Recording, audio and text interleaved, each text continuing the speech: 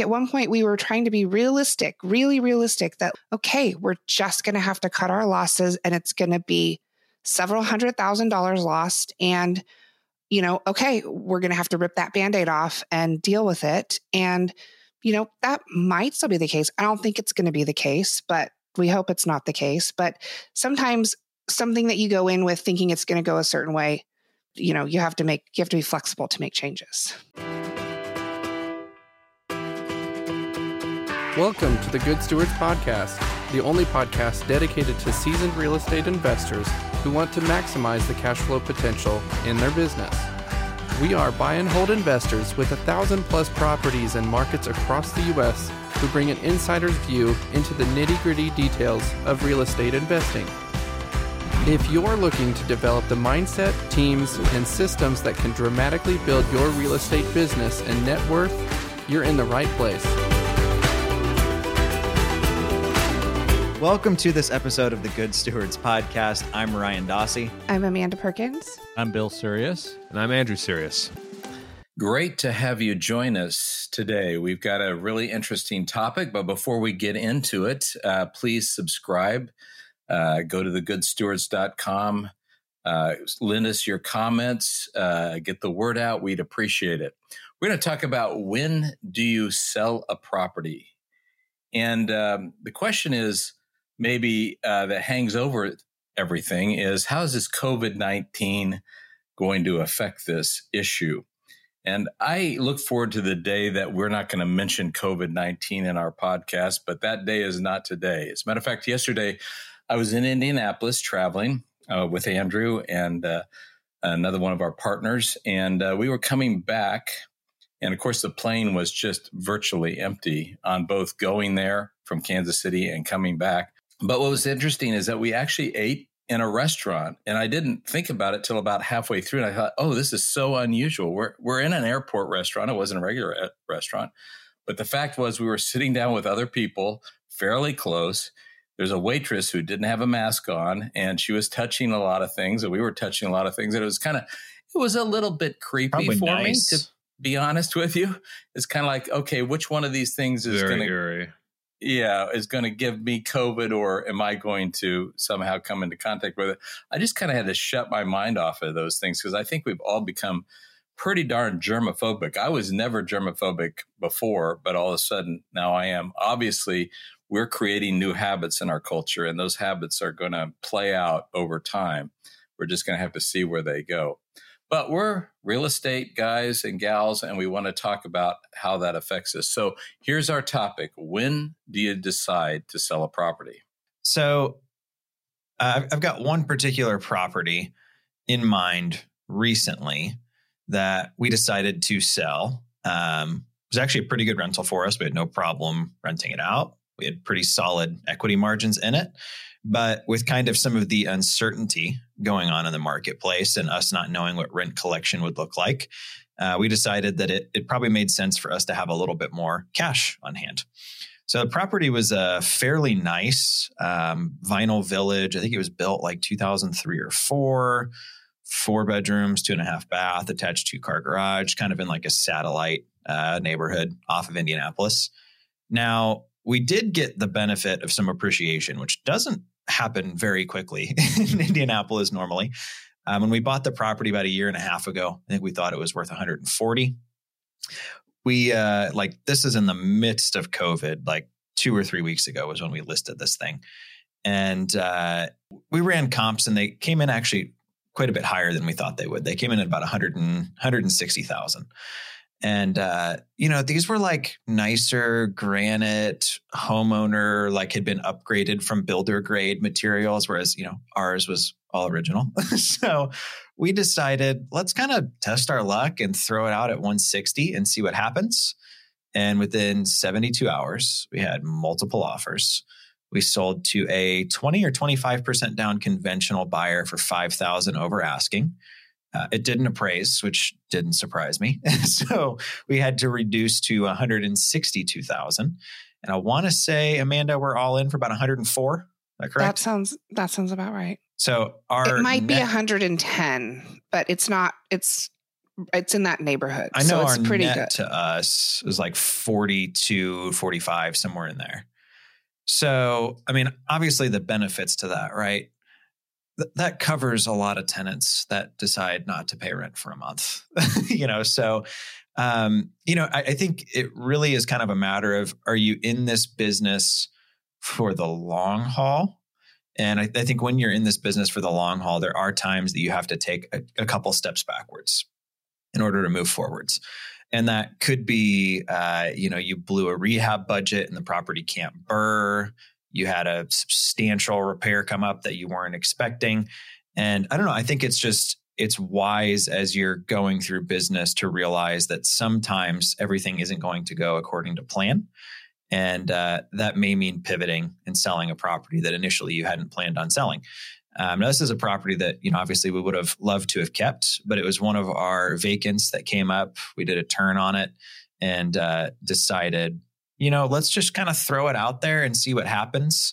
We're not motivated sellers by any means on this deal. It was really kind of if somebody buys it from us at a great price, we'll sell it. And that's actually a really good place to be, because I have been a motivated seller before, and that it's been a number of years now, but boy, that's a bad place to be when you have to sell something. So far better to do some pre-planning and not get yourself in a situation where you are illiquid to the point where, it's do or die. So I think this is solid pre-planning to think about.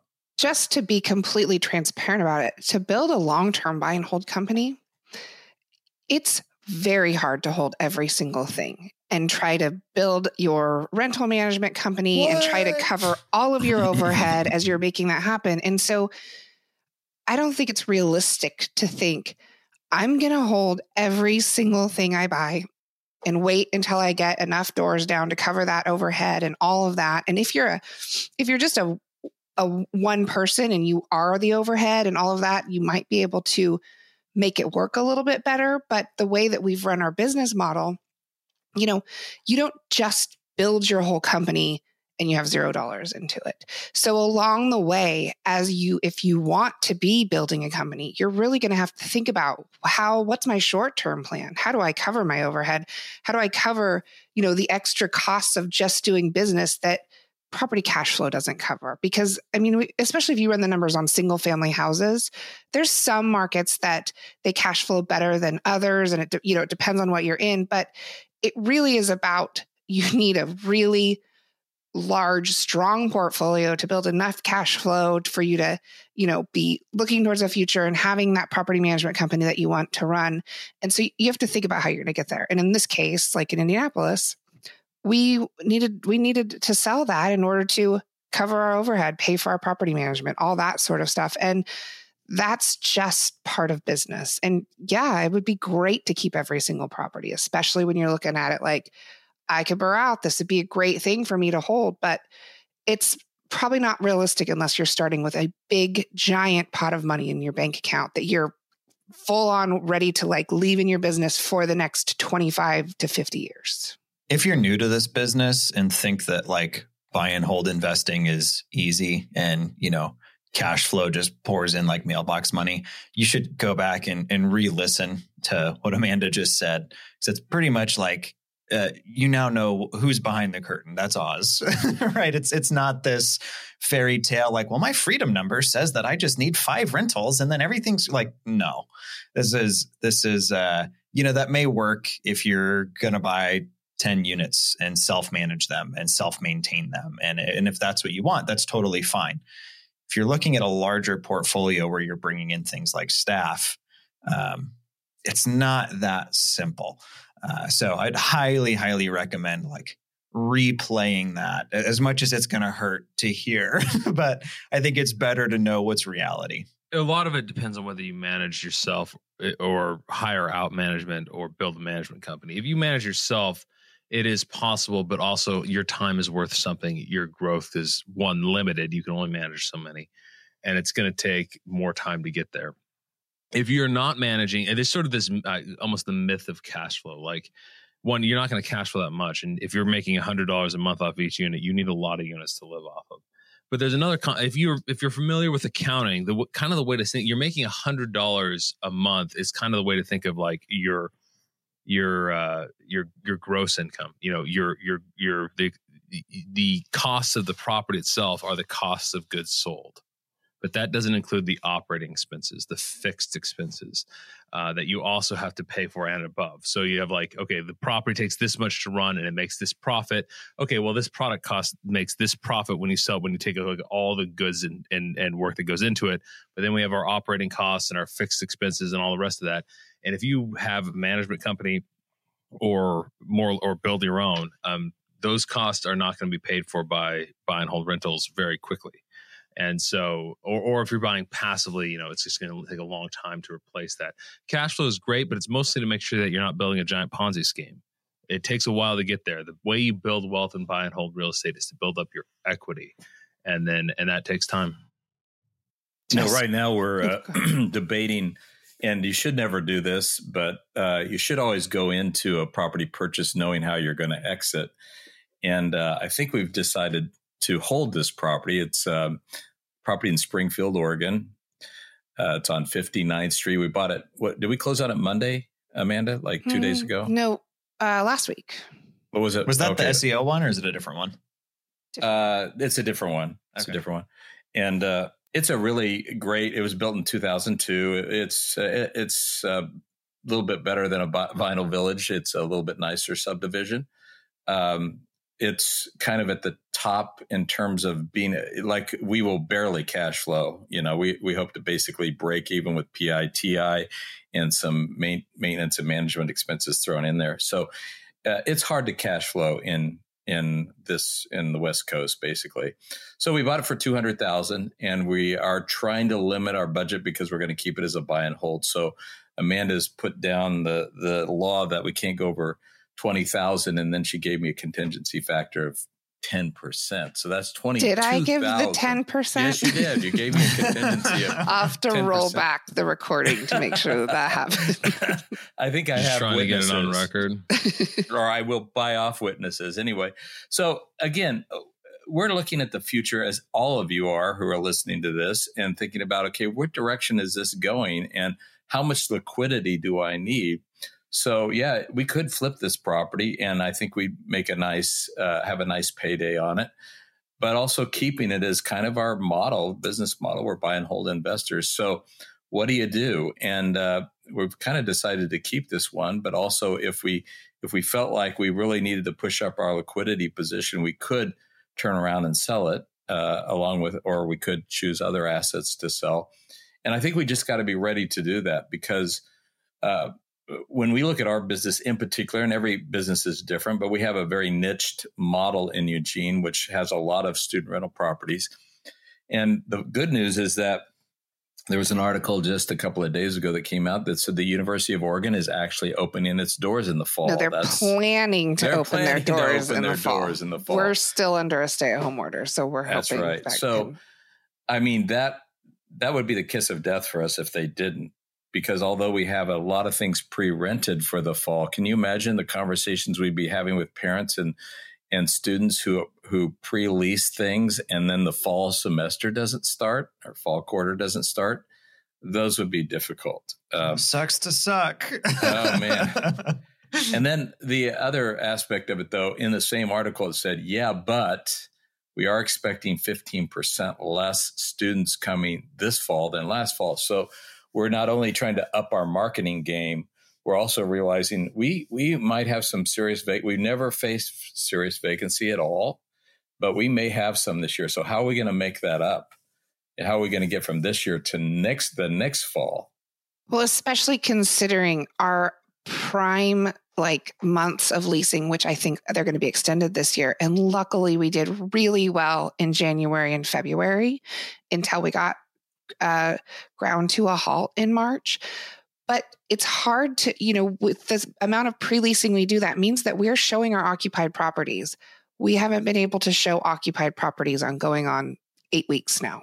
So it's hard to rent properties sight unseen. The good news is our big stuff got rented, and a lot of the smaller stuff, if it doesn't go to students, there's some of it that would be difficult to go like market, especially just because I don't think like somebody who is working downtown wants to live one block off the University of Oregon with no parking. So, that's, those are going to be tough sell, but it is easier to rent studios and 1 bedrooms and 2 bedrooms to market residents rather than have to aim for that college. But, if that doesn't happen, which I'm confident school is going to start, because as an entire nation, we can't remain in lockdown forever without, the economy just crumbling, which the real question is, what are people going to feel comfortable with? And I was interested in my own feelings yesterday when I was in that Minneapolis airport sitting in a restaurant. And it's kind of like, I'm way more vigilant right now than I normally would ever be. And the question is, when are people going to feel comfortable going back to restaurants, theaters? When are they going to be comfortable going to a college football game or an NFL game? And if college football doesn't start up, maybe it'll start late and they'll do a truncated kind of schedule. But how about if it doesn't start up? That's a multi-billion-dollar industry that is tied to the university, has all kinds of ramifications of unemployment, spiraling out of control, and the unemployment. I usually try to not let my head go down the rabbit hole as far as yours does. And I'm just saying that all that means liquidity is a good thing at this point, because we don't know what the future holds. We just know it's going to be uncertain. We know it's an uncertain future. Well, and with regarding making a choice to sell a property that maybe that wasn't your intention, I can talk about a deal it's kind of a sensitive deal in our company, because we made a lot of wrong decisions with regards to this. And part of it was just all of the things going on every day and running a business, with multiple facets and different locations and all that sort of stuff. So a couple of years ago, it's been almost 2 years ago, we bought a piece of property in Portland. And our idea was, for the first time, we were going to develop it. We were going to scrape the land. It was about a half-acre parcel, and we were going to put 38 units on it. And we felt there was some zoning changes happening in Portland. And one of the things that was changing also was that because they were trying to promote low-income housing, they were going to start putting some stipulations on certain percentages of your apartment complex needing to be affordable housing. And so actually it's affected a lot of development in Portland, just because it's hard to figure out how to run a property when you have to dedicate a certain percentage to affordable housing, and have a market property, especially if you're thinking about like being in a downtown area and needing to, you need those higher rents to cover things. So we've never done this sort of thing before. We had some direction from some people, but I wouldn't, if I had some of the choices that we made to do over, we definitely would. But so we bought the property, we paid to get it developed, and we got a year down the road and realized this isn't going to work that great if we have to leave as much money on the table as we would. And in this case, it would probably be $2 to $3 million of our own money we would leave on the table, and it wouldn't turn a great profit. And a lot of that just has to do with the high cost of property taxes that get assessed on a new property versus an older property. There's just a lot of factors. And also we realized that the build costs in Portland were substantially more than what we're used to in Eugene. And we didn't do our due diligence. We didn't. Yeah. We really messed up. So last summer we were like, oh my gosh, we had some things running up against us. We needed to complete our permit process and pull the trigger on that, or else we would have got kicked out on some zoning issues that we got in. And so we decided to sell it. And, it didn't work out. We didn't get it sold. And there's a couple things that happened there. I don't know how much detail I'll go into in this call, but I would say like most of the things that you could do wrong on a deal, we did wrong on this deal, starting with lack of due diligence and lack of really going in with our eyes open. We are pivoting this deal. And this is, it is a sensitive subject in our company because, we hold ourselves to a certain standard where we are trying to make decisions for each company that fall in line with what the other, it's to not be unfair to the other companies because, while we are multiple entities, we're all part of the same whole in a way. And so we're pivoting it and turning it into an affordable housing situation that we hope will work out. We have a lot of green lights. We've had a lot of meetings with the housing authority. Affordable housing is a really strong way to go. So we're hoping it turns out. But we're not out of the woods yet. We're hoping that, we can turn lemons into lemonade. But, our worst case scenario would be we have to dump the property and we lose many hundreds of thousands of dollars. So we're hoping we can make this pivot work. But I think to go into that, sometimes what you go in with, your intention of what's going to happen, things change along the way. And what you thought was going to work out maybe didn't. Circumstances change.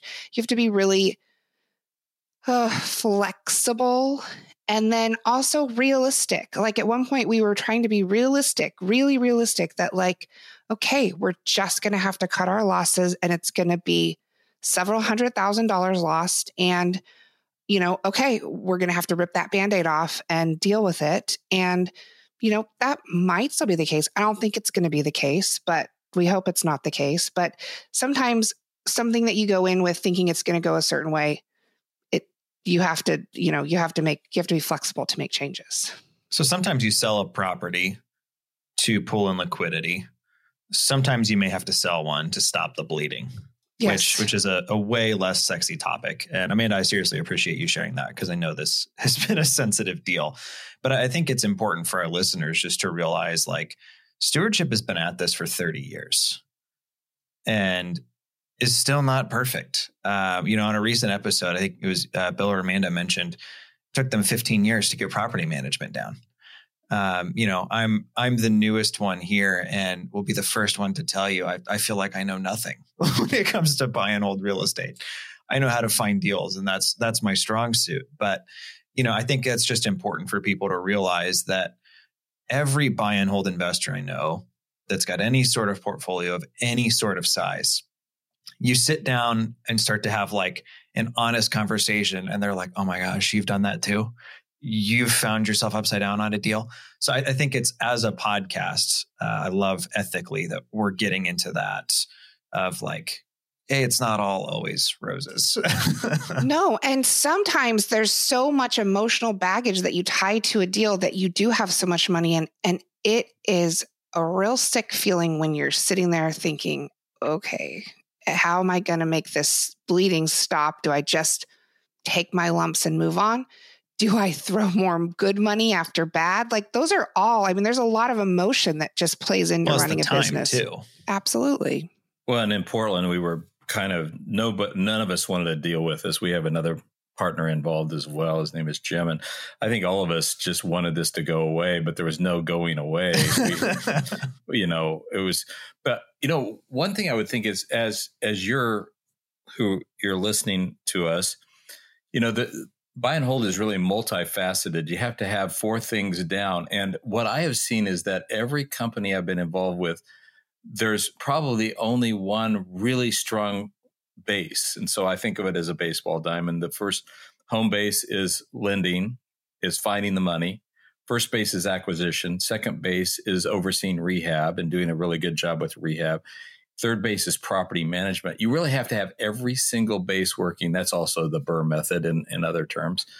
But I've seen in every company I've been involved with, including my own, when I started, one of those bases in particular was not functioning very well, or it seems like it would go off the rails. So you might have a really strong acquisition arm, but then you're really not overseeing contracting very well and your property management's falling down kind of thing. So buy and hold real estate investing is doing all 4 of those bases very well. And that takes time, energy, and focus, and maybe bringing in expertise that you just don't have. Well, right. And if you're one person trying to cover all 4 of those bases, those are very different bases. To be a really good contractor minded and, know what's covering rehab, but also to have your accounting piece. I mean, those are two things that might not be that complementary, or to have this really strong marketing for acquisitions to get that piece down. That's probably not the same piece that runs a really strong property management company. So I think it takes a very special individual that can make it work for themselves. But I do think that also means it's a small, your portfolio growth is limited, but that's also okay. I know a lot of very successful people that, they acquired 10 or 20 rentals over their working life, and that's their retirement. And that works great for them. I mean, they've realized a lot of appreciation. They've paid down a lot of principal, but they grew very slowly, and that works. I mean, that could be a really strong wealth building model for somebody who's just looking to acquire, 1 a year, 1 every other year, even, 2 every 5 years, whatever, if you have to save it up to get, maybe you're not trying to do exactly the BRRRR method. People have different strategies, and what works for some doesn't work for all. Yeah, so we have partners also that I think bring a strength to the partnership on one base or the other. For instance, our group that's in Emporia, Kansas, Kyle and Jessica. Kyle really brings the second base to bear. I mean, he is an incredible contractor. He's got electrician. He worked for a number of years at a nuclear power plant as an electrician. And so all our electrical work is very, very inexpensive. And he runs a tight ship, a great crew. And his sister, Jessica, is our property manager there, and she does great. But we're not really, really great at acquisition in that partnership. It's a weak leg for us. So they're trying to do what they can to strengthen that one. But you'll probably come in with one really strong set of skills. And that's not a bad way to come in. Go ahead and focus on that, but look to shore up the others, whether it's a partner, getting expertise, training, whatever it takes to think about, Now, Andrew, you might want to talk too, because you brought in a brother that kind of helped you out in Kansas City. Well, I don't know if I brought in the brother, but he came.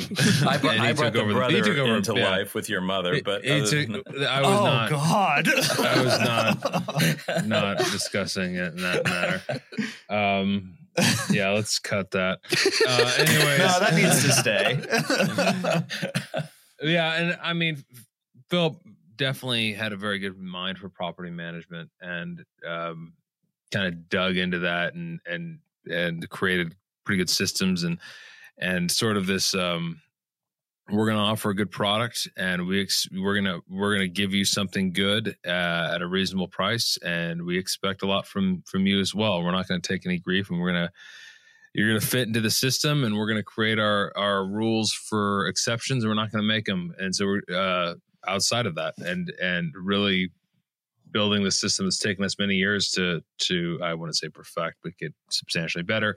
And the point where our property management here in KC is running as good as it's ever ran.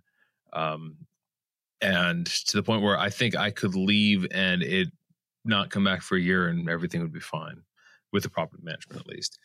And so I took over more of the acquisition, the rehab, and the financing aspect of it. And he's moved more towards that as well of late, because we've been able to hire out. But yeah, I mean, different people have different skill sets. So everybody else has shared their whoopsie or their pivot. What's one you guys have done, Andrew? Well, we've had a couple. I mean, one recently we had with regards to selling was a lot smaller than the one you're talking about. Making smaller mistakes is better, although we've made some big ones in the past for sure. But most of those we've kept, actually. But one of the small ones we just sold was a house that we bought for next to nothing, and it was one of those things where there's often two big things that cloud, even once you've learned to add contingencies and check all these things on rehab budgets, two big things that cloud it and screw up your budgets. And one is the size of the property. If you buy a very big property, you sometimes don't go up kind of percentage wise with the size of it. And the second one is really, really big rehabs, which often just once you start digging into it, it just goes and goes and goes. And so this was a 720 square foot house, just a little 2-1 up north of the river in Kansas City. Bought it for $27,000. It's worth about, I think we ended up selling it for like 93. But, you know, I had budgeted something like $35,000 for the repairs. It had a lot of dry rot issues, a lot of, needed all the windows replaced, all the flooring, needed a new kitchen, needed, you know, new bathtub and stuff like that, some flooring repairs. It needed a lot of work, but it's also a tiny house. But once we got into it, it just kind of kept expanding and expanding and expanding. By the time we were done with it, you know, we were all into it. Our rehab was well over $50,000, and we had a equity margin of, you know, probably less than 10%. And so at that point, we were a little tighter on cash. We wanted to open up some liquidity, stop just buying and holding no matter what. We wanted to aim for better, for really to burr out or get close or throw it back on the market and get rid of it and get our cash back. And so we ended up selling that one. I think we made a very sizable profit of like $2,000. Not exactly a well done flip, but you know, and that's something that if you're low on cash and you're trying to burr, one of the ways out, one of your contingencies is to sell. And so one reason, again, kind of an offshoot, I would recommend against trying to burr really cheap properties, those 30,000, those kind of ones in the wars. There's several reasons. One, you usually rehab out your equity. Two, it's hard, you know, often the operating expenses are more than the operating income, you know, the turnover. You need to replace a dishwasher and all your equity's gone. Yeah. Roof costs the same on a $30,000 house, a $300,000 house, at least per square foot. You know, they're good residents in those areas, but it's harder to find them, and it's more likely you're going to have issues. And so, but the other thing is it's harder to sell them. They're less liquid, and the only people really interested in them are investors. And so when you have a property that's kind of in that, you know, working class to lower middle class, which is kind of our favorite area, if you need to sell it, there are homeowners who want to buy in those areas. And so not as much as in higher end areas, but there's plenty of them. You know, there are areas. So the areas I like the most are areas where it's probably 50-50 homeowners and investors. Those areas, I think, because then you can flip it if you need to, but it's also a very good hold and it cash flows. Not as well as a little bit lower than that, but it's liquid enough that you can get rid of it. Well, and I just want to add a caveat. We didn't have to sell that property, but we were kind of trying to hold ourselves to a different standard to try to, you know, try something out a little bit, just because in our previous models is like, we hold everything because it has worked out for us, especially we're in this for the real long game. I mean, 8 years ago, there were tons of times where you went over rehab and those properties are worth twice as much or 3 times as much as when we bought them. And so we had time and appreciation on our side. But, you know, we're trying to do better as a business and really practice what we preach and hold ourselves to the standard of, you know, we're going to try to meet these things. And sometimes we are going to make exceptions that make sense because we're in it for the long term. But we're in a different position than, you know, some people. And so we do have that flexibility to do that. But, you know, like I said, we didn't have to, you know, Kansas City didn't have to sell that property. It was just, we just felt like, let's really try to do exactly what we're saying that we're doing. And, you know, and that just wasn't a property we were that excited about anyway. And when you get a bigger portfolio, keeping your cash reserves high involves keeping your cash reserves strong and your liquidity strong so you can stomach a rainy day and jump at opportunities and stuff like that. It involves making decisions you don't have to make, you know, selling properties you don't have to, or, you know, refinancing when you don't have to, or not buying something when you could, to keep those cash reserves strong, because it's you know, it's the accumulation of, as you get bigger, it's the accumulation of decisions. It's not individual ones. So you got to keep that in mind and think in a systemic business, whole entire business way. Right. And that's what that decision was about the whole greater portfolio in Kansas City. And, you know, and yeah, just because we could doesn't mean we should or we will in this case. So, which kind of leads to an interesting decision or opportunity that you've come across, Andrew, and that's the purchase of 26 houses, or they're not all houses, but most of them are. And the person who's selling them, he and his wife have come to the conclusion that they're really tired of living hand to mouth with their equity position, which they have lots of equity, but they have very little cash at the end of the day. And they're kind of wanting to make a lifestyle change where they really free up their cash to do other things, which is not something we would probably choose to do because we're long-term buy and hold investors. And I know that they have second thoughts about it, but we're kind of at the other side of things looking for opportunities and to buy 26 pretty nice properties in fairly good areas that are going to be thin for as far as cash flow. But we're kind of stepping into this saying, okay, it's an opportunity for us. It's an opportunity for them too, to free up cash where they've been so tight for so many years and just kind of fighting the Burr method. And they're a little bit saying, okay, we're tired enough of this that we want to move on. So people are at different places, and I'm sure the folks who are listening to us that are different places. You just have to evaluate where you're at. But in this present environment, obviously with the uncertainty, having a strong cash position is the thing you want to do as much as you possibly can. Because again, as Andrew mentioned, there's money needed for a rainy day and there's money needed for opportunities. And you want to have some for both. Don't be too proud to pivot and admit that you went over budget or you were wrong or you didn't do great due diligence. Yeah. So on that wonderful positive note, I think we'll encourage you all to check us out again and leave your comments, questions. We'd love to address subjects that you're interested in at thegoodstewards.com. And we have a free ebook for you to pick up. Please do so. And we'll definitely see you next week.